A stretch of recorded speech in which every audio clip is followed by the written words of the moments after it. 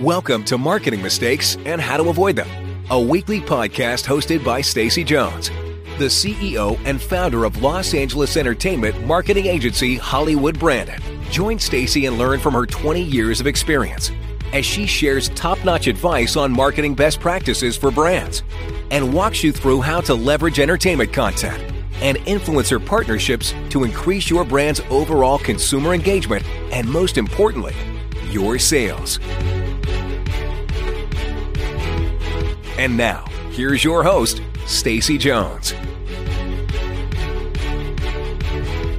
Welcome to another episode of Marketing Mistakes and How to Avoid Them. I'm Stacey Jones, and today I'm going to talk to you about 5 ways producers can evaluate if their content's a good brand vehicle for product placement. Partnering with brands and featuring them in projects can yield cost-saving production benefits. But before looking into what types of brand partnership opportunities exist, producers are going to need to evaluate the specific script and determine whether or not it will offer a platform that brands will feel is also beneficial. As part of their entertainment marketing strategy for the project, the producer is also going to need to develop answers for 5 key questions brands are always going to ask before considering partnering with a production. So let's talk through these 5 questions. The first is about having a relatable message. A storyline that brands can embrace is important. The brand's hoping for the consumer to buy into their product as they are buying into the ethos of the entertainment of which it is being exposed through. Does the story's message match that of the brand's marketing tactics? Does it have a positive message that the brand wishes for that very consumer to see in their own product? Even projects with themes of horror, blood, and gore, that they may not appear at first to be enticing to most brands, they may be welcomed by a few.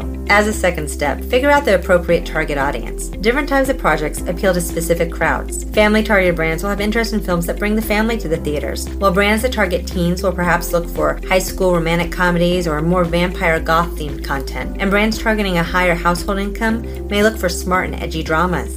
The third question is, does the property have some known and recognizable talent? A brand marketer isn't going to sign on to a feature film if they don't recognize the cast. And an up-and-comer, it does not mean that's a recognizable name. In order to get maximum exposure, a project carrying a big name cast member is going to be much more alluring to brand. If the name's not traditionally recognizable, the brand is not going to buy in. The fourth question is, what is your time period? Yes, there are brands that have been around for 100 years, or at least a few decades, and those brands very well may be happy to lend their image to your production for period content. But with rare exceptions, such as with The Great Gatsby with Warner Brothers, where Tiffany & Company and Moët both jumped on board as major promotional partners for the film, most brands don't like supporting projects that are not current day. Why? Well, they can't show off their projects that are for sale now, today. And just having the logo in the scene, it doesn't make brands get that excited to shell out money or proportionally support a project. They want to align in a bigger way in the content. The fifth question producers need to ask is, what else can the project bring to the brand? Think of what else can be offered to the brand that provides the brand with content in the film or show and beyond. I counsel productions to think outside of the box, as creative ideas and resources will pay off.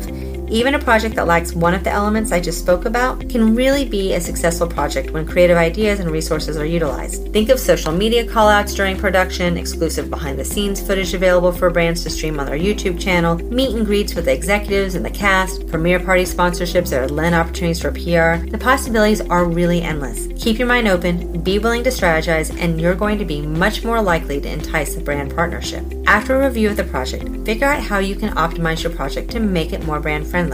It's going to be worth the time you take. And make sure you stop by HollywoodBranded.com to look at our library, which has infographics and white papers, ebooks and videos, or our blog.hollywoodbranded.com, which has hundreds of helpful hints on how to make brand influencer or entertainment content partnerships a success from the get-go. That's it for this episode. I hope it was helpful, and please let me know if you have any feedback. I'll see you next week. And as always, if you need a little or a lot of help, my agency, Hollywood Branded, is here to lend a hand. If you would leave a review or any questions I can address in the future, I'd really appreciate it, as your feedback helps me know my advice is valuable and interesting to you.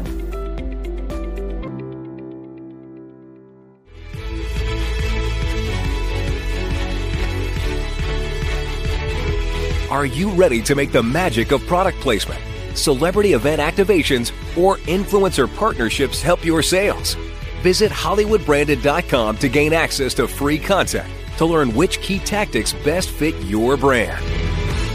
You'll find surveys, webinars, daily blogs, ebooks, and guides, all created to make sure you have access to the best possible marketing practices. Don't forget to join Stacey Jones for our next podcast conversation about marketing mistakes and how to avoid them. Let's make that entertainment marketing magic happen for you.